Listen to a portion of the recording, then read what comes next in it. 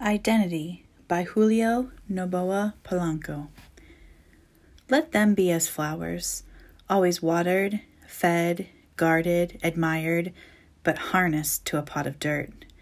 I'd rather be a tall, ugly weed, clinging on cliffs like an eagle, wind wavering above high, jagged rocks, to have broken through the surface of stone, to live, to feel exposed to the madness of the vast eternal sky, to be swayed by the breezes of an ancient sea, carrying my soul, my seed, beyond the mountains of time or into the abyss of the bizarre. I'd rather be unseen, and if then shunned by everyone, than to be a pleasant-smelling flower, growing in clusters in the fertile valley, where they've praised, handled, and plucked by greedy human hands. I'd rather smell of musty green stench than of sweet, fragrant lilac.